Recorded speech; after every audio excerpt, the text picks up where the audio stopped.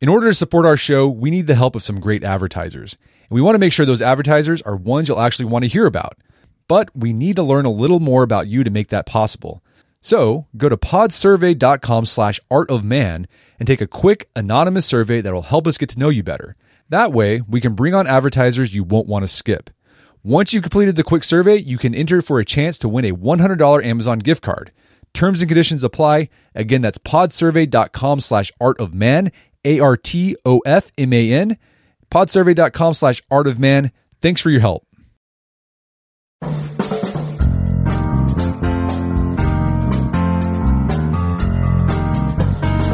Brett McKay here, and welcome to another edition of the Art of Manliness podcast. According to a recent survey, the percentage of men with at least 6 close friends has fallen by half since 1990, and men today are 5 times more likely to say they don't even have a single close friend than they were 30 years ago. What are the reasons for this seeming friendship recession among men? Today, I talked to the man who conducted that survey to try to find out. His name is Daniel Cox, and he's the director of the Survey Center on American Life. Today on the show, Daniel takes us on a tour of the state of friendship among modern American men, beginning with the fact that men today have fewer friends and feel less emotionally connected than the ones they do have. We explore the irony that while people have long said that traditional norms of masculinity are what's holding men back from having fulfilling relationships, it's younger men who are more progressive on those norms who are struggling the most to make friends. Daniel talks about the fact that the male friendship recession isn't pandemic related, but rather seems to be linked to the weakening of ties to community institutions like church, the changing nature of work, and the fact that Americans are spending more and more time with their families. From there, we go down a bunch of interesting avenues, including the fact that husbands rely more on their wives for emotional support than vice versa, why Daniel finds it concerning that young men today are more likely to first talk about their problems with their parents rather than with their friends than was true 30 years ago,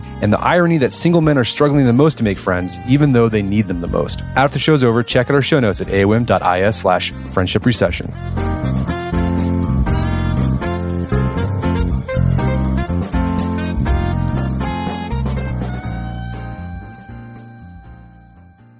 All right, Daniel Cox, welcome to the show. Thanks for having me. So you did a recent survey for the Survey Center on American Life, and it was about friendship. And you found that Americans overall have fewer friends than they did a few decades ago. But where things get really interesting is how things break down across gender lines. How does this decline compare in men versus women? Like, what are the numbers there?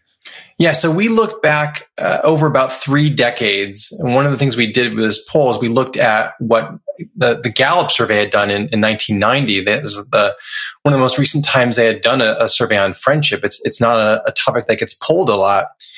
And we looked at the numbers there. We replicated some of their questions, and we found really massive declines in the number of close friends that the Americans reported having. So in 1990, 55% of men had at least 6 close friends. So 6 or more. And in our latest poll, only 27%, about half as many had that many friends. That's crazy. And was the decline in women as stark? No, there was a decline. It was a double-digit decline from 41% down to 24%, but not nearly as stark as for the men. The other thing is, looking at the other side, we found that 15% of men today have no close friends, including about 1 in 5 young men. And so that's really stood out to us. So they have no one who they feel, no friends who they feel really close to. What was that number like in 1990? Only 3%. So, a 5-fold increase over that time period. Okay. And we'll talk some more like what we think is going on with the decline in number of friends. But the other thing the survey hit, it was that not only do men have fewer friends than they did in 1990, but they report being less emotionally connected to the friends they do have. And so we've had guests on the podcast, researchers who studied friendship, male friendship in particular, and this idea of emotional connectivity, the argument they've made is that it's not that useful because men and women, they socialize differently, right? Men tend to do things more shoulder to shoulder based around an activity. Women have more of that face-to-face emotional connection. And so comparing male and female friends isn't useful, isn't it? It isn't a fair comparison. So, I mean, does it matter if men aren't as emotionally connected to their friends as long as they have friends? Yeah, so I have some thoughts on this, and particularly as a father, I'm raising 2 boys, a 3-year-old and a 5-year-old, and thinking about their social development, their friendships, and what I want for them. And while I understand like that's a common idea that we shouldn't compare, and there's just some differences there, I think that it misses the mark a bit. And, this idea that men and women somehow need different things from their friends is not quite right. I think both men and women benefit when they have close, intimate relationships with their friends. In our survey, in fact, both men and women were less likely to feel alone, to feel depressed or anxious when they had that kind of emotional support from their friends. So it matters. And men and women are equally likely to want these things. And we know this, that just men seek it out more from the women in their life than the men. So men with female friends are more likely to have emotional support and to get emotional support from their friends.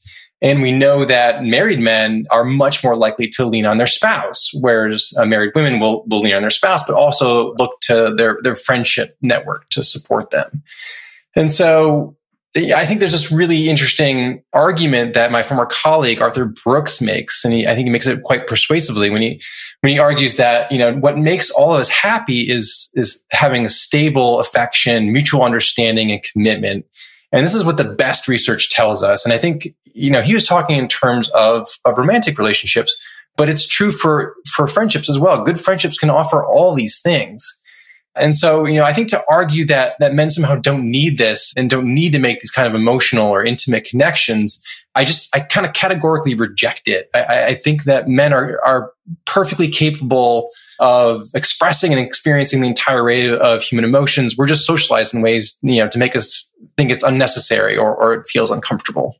And we'll get into more like where men get that emotional support. As you mentioned, usually it's women, some sort of woman, whether it's family member or their wife. But I mean, another argument I've heard is that one of the reasons men struggle more than women to make friends is because there's an idea of traditional masculinity that prevents them from doing so. Like the idea that men shouldn't be vulnerable. And that's what's keeping them from making friends. Did the survey reveal anything that either supports or calls into question that hypothesis? Yeah, no, I think this is a really interesting and perhaps a bit of a thorny question. When I look at my social media feed in response to this, I see liberals and conservatives kind of lining up in different camps. I think conservatives would argue that modern culture has feminized men in ways that makes it more difficult for men to engage in traditionally masculine activities or pastimes. There are fewer all-male spaces, and societally we're sort of less accepting of men getting together and doing this kind of thing. I don't find that terribly convincing. And liberals conversely argue that, it is this idea of toxic masculinity, and that's the root of the problem. Men are socialized to avoid showing affection, particularly to other men, and that stops them from forming more intimate connections with their male friends. And I think there's something there, although it's not the entire story. From an early age, it's well known that women are socialized to be more nurturing and relationship-oriented than men.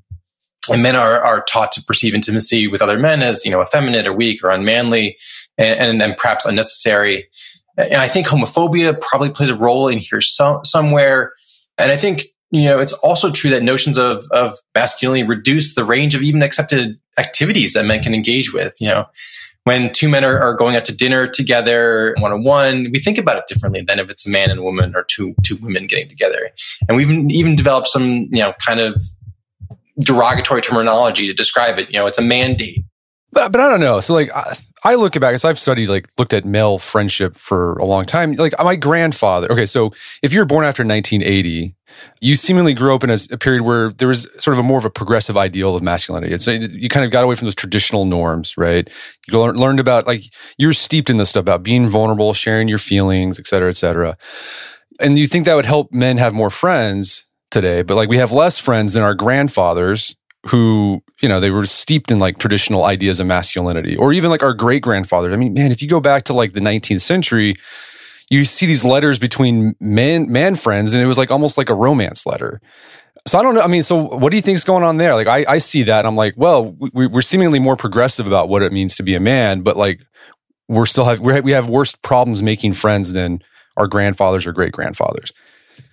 Yeah, I think that's totally right. And it's one of the things where I would, not think that this is the entire story here.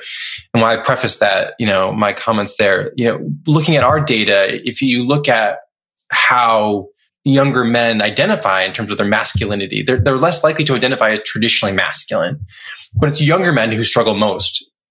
and forming and maintaining friendships. So this idea that, if we could just fix, culturally, this idea of toxic masculinity, things would suddenly be better, I think is not the entire story. And I think we have to look to the institutions, the ways and the places men made friends, right? Whether it's church or, local civic engagement, all the different ways people can meet. Like one of the interesting things in our polls, we found that people are most likely to make close friends now at work, not through existing friends, not in their neighborhood. It's the workplace. And, there used to be, a really vibrant, locally focused sort of community that people could go into, engage with. People were friends with their neighbors. I think that all this kind of decline is playing a role in our ability to create and maintain friendships. I want to talk about the work component in a bit here, because also I think the pandemic and the whole work from home thing has probably thrown a wrench in that. But another thing we've heard is, and researchers have found, is that women tend to be more willing to put in the effort in cultivation and maintenance of friendships more than men are. But do we know why that is? I mean, were you able to find anything out that with your survey? Yeah, I mean, we didn't look at that specifically. I do think it's true that the poll found that men are engage in sort of activity-based friendships. Right? They have a lot of these friends, whether it's online. You asked about online playing video games. Like younger men are much more likely to do this than just about anyone. But one of the issues there, I think, is particularly when you're thinking about getting together for sports or hobbies, hunting. All that stuff requires a lot of time and planning and logistics, much more so than just picking up the phone. So, the more intimate communication-based relationships that women are nurturing when they're friends are probably just easier to maintain. It's just different if you're sort of saying, hey, we've got to get together around doing a certain activity. I mean, first and foremost, the person has to live relatively close by. And, given how far flung we've all become, I think that creates an added hurdle. Well, let's talk about that, the role of geographic mobility. So that's one dynamic we've heard might be playing in a role in the friendship recession amongst men. But I mean, the one thing I've heard, maybe you can find, maybe your survey found something different, is that compared to previous generations, millennials are moving less. So you'd think, okay, if they're moving less, they're able to establish some sort of roots, they're able to make friends. So geographic mobility doesn't play a role. But did your survey find anything different? Yeah. So I think that's right. So, geographic mobility, we know it's harmful to establishing and maintaining social connections. Right? If you move a lot, and any kid who moved around a lot growing up knows this, deep down, right? Like that, it's really hard to maintain friendships if you're moving around a lot. It's probably less so than it once was with the rise of social media, texting and messaging and all that. But one of the big things that happens when you move is you become disconnected, right? You detach from the local institutions, the clubs, places of worship, which are really important ways for us to maintain close connections with other people. And one of the things that I think is not really paid attention to a lot is, unlike marriage and our other familial relationships, there's not a lot of structure in friendships. I mean, it's sort of whatever you want to make of it. So I think when they're structured through membership in an institution or a club, that's really beneficial. And so I think when people move, you become kind of uprooted. And one of the things that we know that's true with men, particularly young men, is they're far less likely to be attached to a religious community than previous generations until older men and women. And so that is a real loss in terms of being able to establish social connections with folks.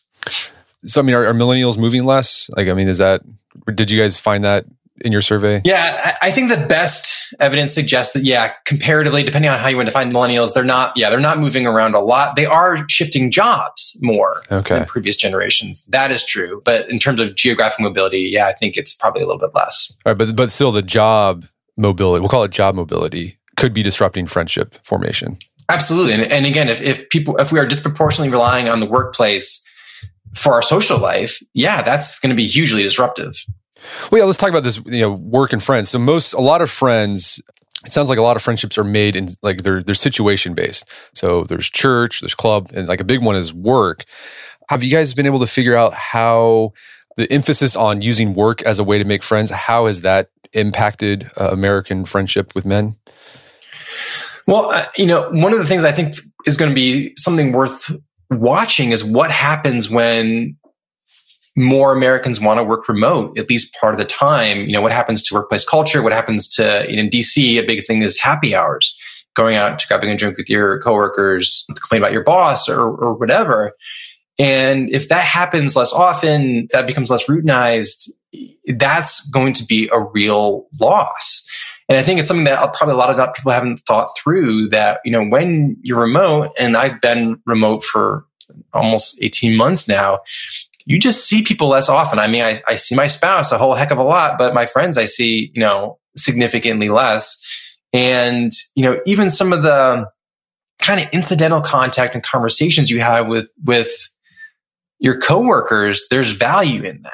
And I think, even if it's more of a friendly acquaintanceship versus a friendship, that, losing those, I think are really important for us to think about when we think about the transition that we're making here. And we have a new poll out just recently that looked at the employment situation and desire for remote work. And we're seeing actually that, I think there's this idea that a lot of people want to work remotely. They want the flexibility. And there's some truth to that. But there was a significant number of Americans, I think there's more than 4 in 10, who actually said that in-person work with their colleagues was their ideal work situation.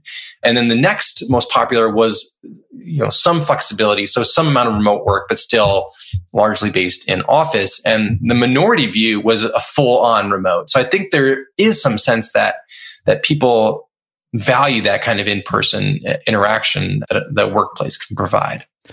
So you mentioned church was a place where a lot of people make friends. And I think we've all read the articles that in America, religiosity has been declining for steeply, I think, in the past 10 years.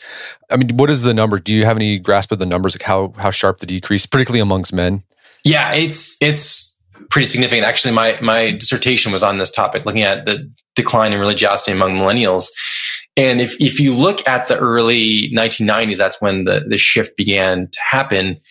It was around 5 or 6% of Americans had no formal religious affiliation. Now it's up to about 1 in 4 among young adults under the age of 30. It's closer to 40%, and I think for young men, it's closer to half. So, it's stark, and certainly some of those folks who don't identify religiously may still be connected to a church or a congregation through their family, sort of being culturally connected. But by and large, they're not going off. And there's a strong correlation between not having a formal religious identity and not going to church or religious services. Yeah, I've got a few friends who stopped going to church, and they say like the one thing they missed the most, they didn't realize they'd missed the most, is just I've got a built-in social network. I can go someplace and I could at least have a chance to make some friends. It's like now it's hard. I have to build that up on my own. So that's one thing they typically regret the most about not going to church. Right. Yeah. And I have a friend at work who went to law school, and he's a member of the LDS Church. And one of the things that he talked about was how welcoming everyone was. He joined a new church, and people were immediately coming over and introducing themselves, asking them if they needed anything, and that you have kind of a built-in community no matter where you go. And I think that's a big loss. I mean, we could talk for a whole episode about religious decline and what that means socially, civically, politically, but I think it is, when we think about our declining social connections, like that's a big piece of it. Well, and that was also disrupted by the pandemic. For a while, a lot of churches were going online, doing remote, or pared back services significantly.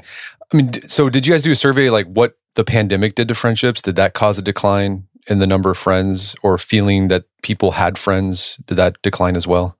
So we did a really interesting survey project in the middle of 2020, in the midst of the pandemic. And it did affect our social lives. And there's no doubt. And we did this survey that looked at people's social networks. And so how we got at this was we asked people to name up to 7 different people in their life who they talked to about important problems in the last 6 months. So these are people who were close. These weren't people who were just, Joe or Jane coworker or an acquaintance. These are people who had a close connection to the person. And then we, some people mentioned 3 people, some people mentioned 4. And one of the things we saw is that this was also done in 2013. There's a pretty steep decline in the number of these close social connections people had. People's social networks we found were shrinking. And we asked in the survey, because we were in the midst of the pandemic, how much of this is due to the pandemic? So people who mentioned they had zero close social connections. And only about a third said it was directly due to the pandemic. So for 2/3 of people, there's sort of larger forces at play here than just, being quarantined and socially isolated for over 12 months. We're going to take a quick break for a word from our sponsors. For those who embrace the impossible, the Defender 110 is up for the adventure. This iconic vehicle has been redefined with a thoroughly modern design. The exterior has been reimagined with compelling proportions and precise detailing, and the interior is built with robust materials and integrity. The Defender capability is legendary, whether you're facing off-road challenges or harsh weather conditions. Durability has been tested to the extreme, cargo capacity means more room for your gear, and there's been powerful innovations like the intuitive driver display and award-winning infotainment system that keeps you connected. Innovative camera technologies deliver unobstructed views and effortless maneuvering, and the Defender is ready for a wide range of adventures. The Defender family features two-door Defender 90, the Defender 110, and the Defender 130, which seats up to 8. Push what's possible with a vehicle made to go further, the Defender 110. Learn more at LandRoverUSA.com/Defender. That's LandRoverUSA.com/Defender. All right, so if you're like me, you've probably signed up for a whole bunch of stuff that has a recurring monthly fee. Subscriptions to newsletters, subscriptions to services that you use online, could be a streaming service, something like that. You sign up for it and then you forget about it. And then every month you're getting charged and charged and charged, and they just all add up, and you have a hard time trying to figure out, where did I sign up for this? I don't know where this is coming from. Well, let me tell you, there's an app that can help you with that. It's called Rocket Money. Rocket Money is a personal finance app that finds and cancels your unwanted subscriptions, monitors your spending, and helps lower your bills so that you can grow your savings.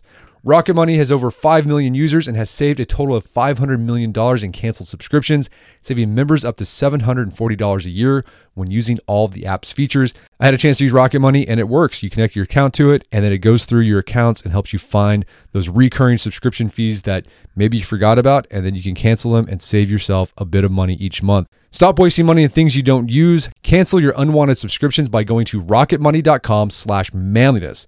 That's rocketmoney.com/manliness, rocketmoney.com/manliness. All right, if you have a family, then you need to get term life insurance to protect them. It's one of the smartest financial decisions you can make, and the start of the new year is the perfect time to get it done so you can focus on whatever else the year has in store for you. Fabric by Gerber Life was designed by parents for parents to help you get a high-quality, surprisingly affordable term life insurance policy in less than 10 minutes. Fabric has flexible policies that fit your family and your budget, with quality policies like $1 million in coverage for less than $1 a day. There's no risk to apply. They have a 30-day money-back guarantee, and you can cancel at any time. I remember when I was a new dad, I had a lot of thoughts going through my head. One of them was, how can I take care of my family when I'm gone if something happens to me? Well, so one of the first things I did, I got term life insurance, one of the best decisions I made. Join the thousands of parents who trust Fabric to protect their family. Apply today in just minutes at meetfabric.com/manliness. That's meetfabric.com/manliness, MEET fabric.com/manliness. Policies issued by Western Southern Life Assurance Company, not available in certain states. Prices subject to underwriting and health questions. Picture that thing you've always wanted to learn. All right, you got that in your head? Now picture learning it from the person who's literally the best at it in the world. That's what you get with Masterclass. This year, learn from the best to become your best with Masterclass. Masterclass offers over 180 world-class instructors, and many of these instructors are former AOM podcast guests. You can learn negotiation from Chris Voss, leadership skills from Jocko Willink, how to master your habits with James Clear. Plus, every new membership comes with a 30-day money-back guarantee, so there's no risk. So recently I went through the masterclass on negotiation with Chris Voss. A lot of useful information in there. Talked about the value of no in negotiation, how to use your body language and speech patterns to get your best out of a negotiation. Very well done. I really enjoyed it and got a lot out of it. Right now, listeners of our podcast can get an additional 15% off an annual membership at masterclass.com/AOM. Get 15% off right now at masterclass.com/AOM. Masterclass.com/AOM. Check out the masterclass on negotiation with Chris Voss. And now back to the show. All right, so situational, there's like, one of the reasons that it's causing decline in male friendships is the situations have changed. People are relying on work for friends instead of neighborhoods or civic organizations or church. But jobs can be mobile because you're constantly changing jobs, so you don't have a chance to maintain or even establish friends. Another factor I've heard that's playing a role in the decline of friendship is that people are spending more time with their families than with their friends than people did in the past. Did your survey find anything about that? Yeah. So this is something that, I looked at and other people looked at as well. And particularly for parents, and I speak as one of, a parent of young children, the amount of time parents are investing in their children has increased dramatically. And that it simply takes away time from other things you might do, from your hobbies, from your work, from your friends. And so that's a big, big piece of the puzzle, that we are focusing much more on our families, our spouses than we were previously. Some of this might have to do with the millennial generation being sort of socialized and because that's the cohort that is having, establishing families right now, socialized to really be emphasizing families. But I think there's some evidence that might actually be changing now. Again, in this more recent survey, we asked the question about what is essential for living a fulfilling life. What kind of things? Is it you're being married? Is it having just a romantic partner? Is it children? Is it having a good job? Is it money? And then we also asked whether it was friends. And more Americans mentioned having good friends was essential to living a fulfilling life than anything else, than being married, than having kids, having a good job. So that, like, what people think about the essential ingredients for a good life is changing. I don't know how quickly people will act on it, because one of the interesting things, there's some dissonance there. We talk a big game about the importance of friends, but we don't actually devote the time towards it. Like, if you look at the American Time Use Survey, which just looks at how people are spending their time, we devote very little time to our friends compared to other relationships. And that's actually, according to at least the Time Use Survey, that's shrinking over the last decade or so. Well, to the topic of men spending more time with their family, particularly for that emotional support, than with their friends. I mean, I think there was part of your survey that found that young men are more likely to go talk to their parents about a personal problem than first take their problem to their friends. What was the numbers there like? Yeah, so this was one of the more worrisome things in the poll for me, that we found that 36% of young men go to their parents first when facing a personal problem, compared to 24% of young women. And young men are much less likely to rely on their friends than they used to. And, as a parent, I think parents are kind of great. They are the people that provide us with unconditional love and support. They are ready and willing to, so hopefully support us financially and, emotionally. But it's also a unique relationship, and it's not an equal relationship either, where there's the idea of reciprocity, giving and getting in roughly equal measure.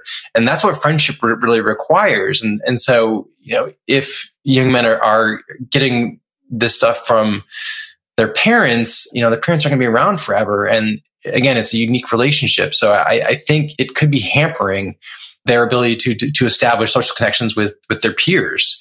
And the big thing, and one of the reasons I think that this is so high now, is that more young people are living at home than any time since the Great Depression. And that's largely due to economic circumstances and COVID. So more than 52% of young adults are living at home. It's greater among young men. And I think this close proximity to their parents, makes them more inclined to seek out their support and advice first, as opposed to their friends. And you think this could be an issue because it's not allowing them to grow as a man? Yeah, to establish their own social networks, to build them out.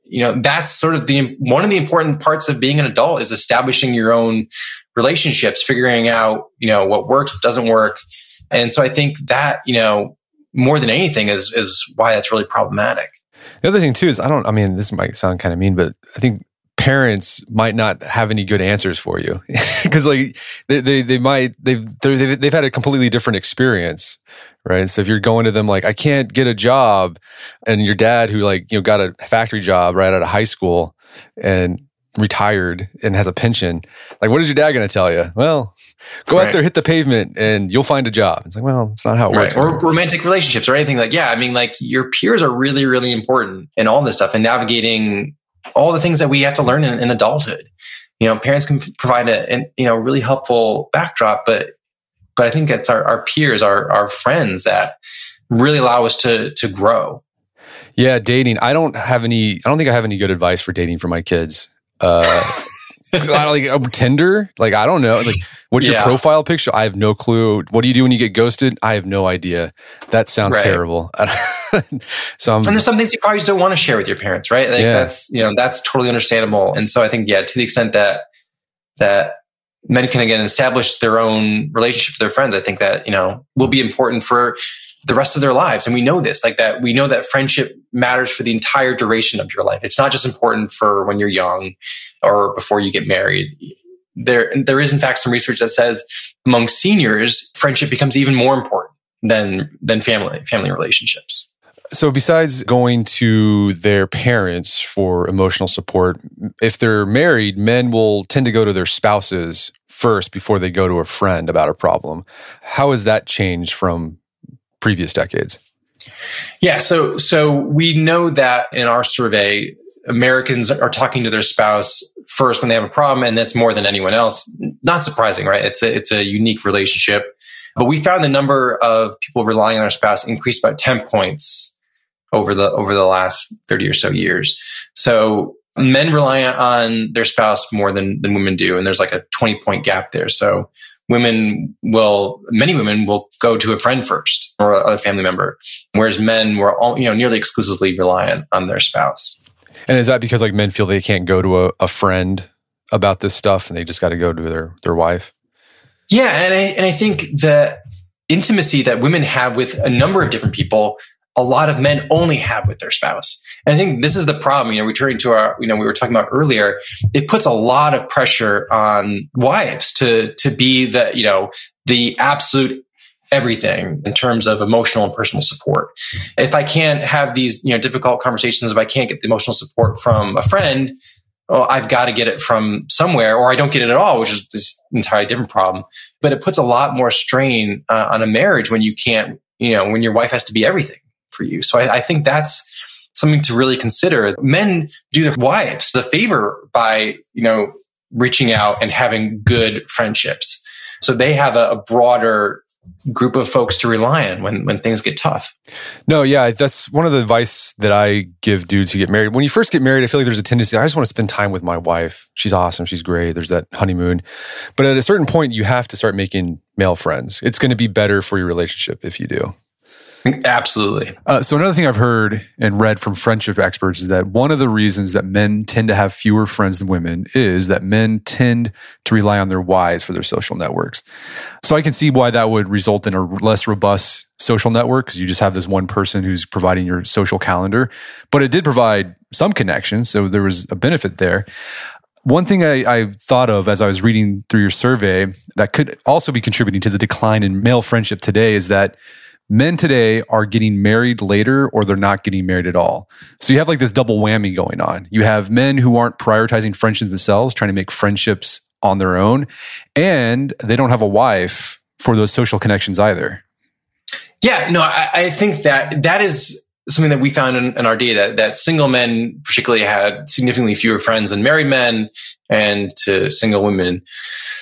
So marriage, I think, is often set up as kind of an antagonist or set up in opposition to friendship. But really, marriage can benefit, for the reasons we talked about. You suddenly gain a lot of social connections through your spouse. A lot of us will meet additional friends through our spouse or our spouse's work. So there's a lot of social benefit that is gained from getting married. And we actually see this, interestingly, that men are more likely to value marriage right now and to say that it's essential than women are, which is really interesting. And I think it's because men receive so much from marriage, right? They get, someone they're emotionally connected with, someone who's committed to their welfare and well-being. And then women are like, yeah, I get this from my marriage, but I also get this from my friends. And that is something that men are lacking, or at least a lot of men are lacking. Yeah, and also when you get married, typically you have kids. It's often something you do. And like having kids is another way to expand your social networks. You're going to get involved in scouts, the school. You might coach peewee baseball or whatever. And so you might not become best friends with the parents, but like you at least put yourself in a situation where friendships could be made. Yeah, absolutely. We're in a phase right now that we do play dates like every weekend. So we're hanging out and talking with our parents and, doing the brunch thing where the kids are playing in the other room. And it's great. And what happens, I think, when we get older and our lives get really busy is we kind of put friendships on, we sort of kind of add them on to things we're already doing and fit into our lives. And then those are the kind of friendships that we create and maintain. And there's value there, right? They may not become really intimate friends or a close friend or even a best friend, but there's still a lot of value in those relationships. Have you, like in your survey, did you figure out like what people are doing if like they don't have friends, they're not married, they don't have kids? Like what are people just like, they just go to their house and just sit by themselves? Like what do people do? They're haven't you heard they're fixing up old vans and driving them across the country. Okay. Looking for friends. Yeah. Well, I think that, there's research that shows that the amount of time we've spent in the office and on our work has increased pretty significantly. So we're definitely pouring more time into work. We just, again, had this new survey come out and people are engaged not only in full-time jobs, but pursuing side hustles as well. And so I think we've been kind of oriented to think that that's what you need, right? To be successful, you need to have a good job and career. You need to get married. You need to start a family. And now we're starting to think like, well, there's a lot else out there, and friends are becoming a more important part of the equation. And ironically, right, at the very moment we need more friends, our social circles are shrinking. Right, as you mentioned, we're the average age of marriage now, I think for men is like 30, and for women it's 28.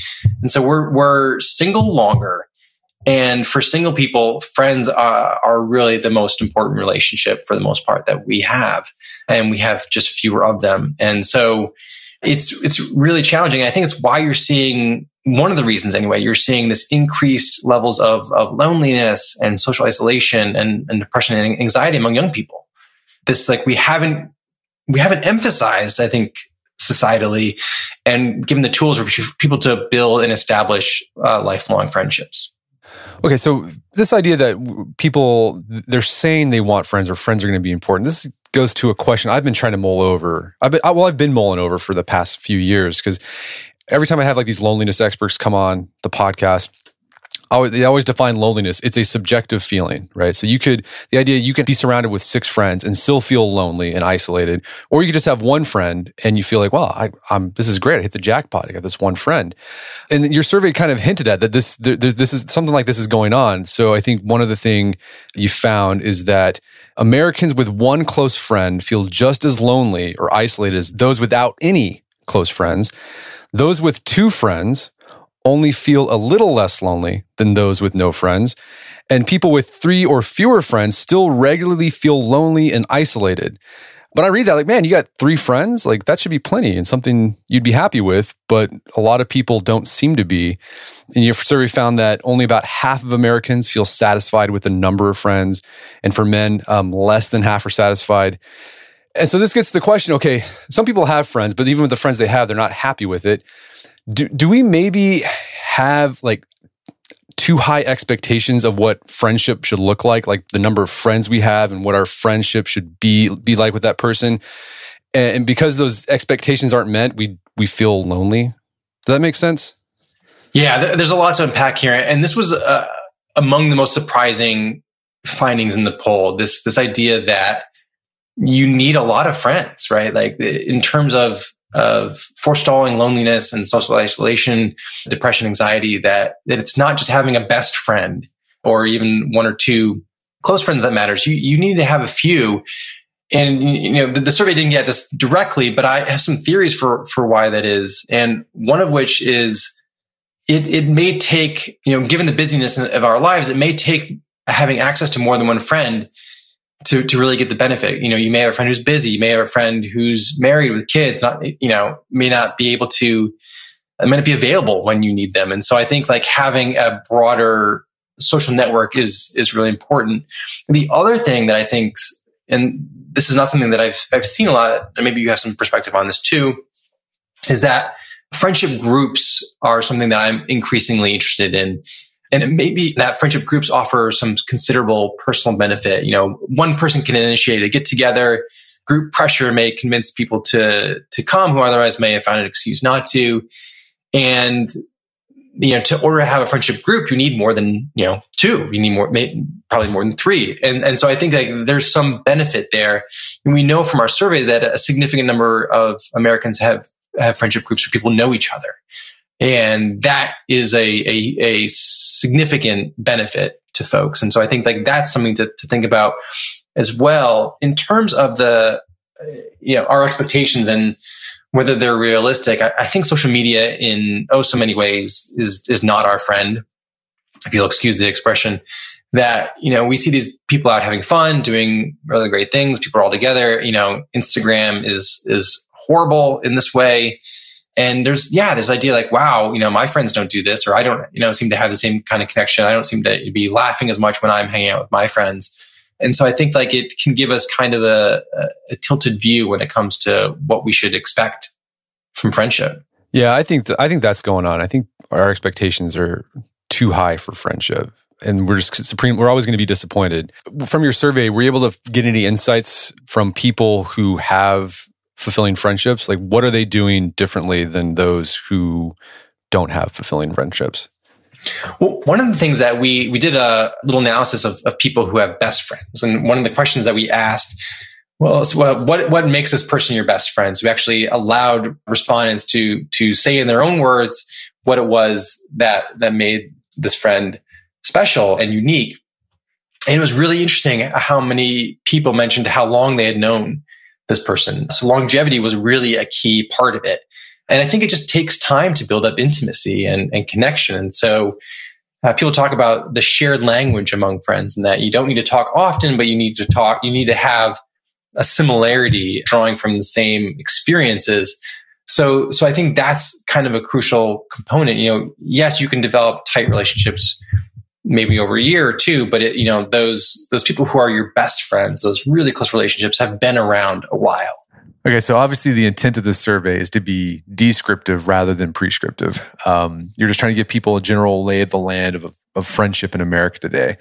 But are there any policy changes or institutional changes or just general takeaways you hope people walk away with after they read your survey results? Yeah, so professionally, I'm agnostic on policy. I work in Washington, D.C., where everything's political. So I really try to stay out of recommending or wanting policy changes. But obviously, when it comes to something, so basic as friendship, I would love to see groups, pick it up, run with it. We've identified a pretty significant issue, I think, and we're going to produce more research on this topic in the future. So definitely stay tuned. But for me, I've been a researcher my entire life. I've been doing polling from my 20s onward. And so I don't really get involved in the policy debates, nor do I have actually, any good ideas about the correct interventions, other than again, culturally, societally, we should just emphasize friendship. We should sort of say, hey, you know what? Marriage is great. There's a lot of great things about marriage, but if you're looking to build a complete life, you've really got to spend some time and think about friendships. And, employers should too. And church leaders should as well, right? They should think about friendship in a way that, in the way that people practice it, in the way that people think about it. So meet them where they are and not try to prescribe something to them. Well, I think the takeaway too, just listening to you talking about the different changes in friendship is, okay, people seem to be putting emphasis on friendship, but I think the big takeaway is if you want friends, it's kind of on you now. There's no longer those institutions that are basically support friendship. Yeah, you have work, but work is constantly shifting. Your fellow coworker could leave jobs, or you could leave jobs. A lot of people are going to church. If you're not going to do that, you have to be really intentional about it and make it happen for yourself. Yeah, no, I think that is at the heart of this thing. Yeah, friendships are really unique in that way. There's not the same kind of structure. I think, as I mentioned earlier, they are completely voluntary and they come in a wide variety. And something else I would mention too is that a friendship doesn't have to provide you with everything, right? It doesn't have to be the most intimate, the most connected. friendship to be worthwhile and to be of value. And so, I'm talking about from my own experience, these friends with the parents we've made through our kids' daycare. And, for a lot of these folks, we probably won't become close friends, but there's the friendship and the community we get are just invaluable to us. Yeah, I think that's a good point. I think a lot of times people, when they look for a friend, they're looking for a friend that will hit all their sweet spots on their interests and have a lot in common. But it's okay to have friends who are, okay, this is my work friend and this is my Pee Wee baseball parent friend, this is my gym friend. You don't have to have everything in common to be a friend. Absolutely. Well, Daniel, this has been a great conversation. Where can people go to learn more about the survey and your work? So I would absolutely encourage you to, we're very active on Twitter. I'm at dcox, COX polls. So you can find our work there. And then on our website as well, we are at americansurveycenter.org. Fantastic. Well, Daniel Cox, thanks for your time. It's been a pleasure. Thank you so much. My guest today was Daniel Cox. He's the director of the Survey Center on American Life. You can find out the survey that we discussed today at americansurveycenter.org. It's under the title American Men Suffer a Friendship Recession. Also, check out our show notes at aom.is/friendship recession, where you find links to resources where we delve deeper into this topic.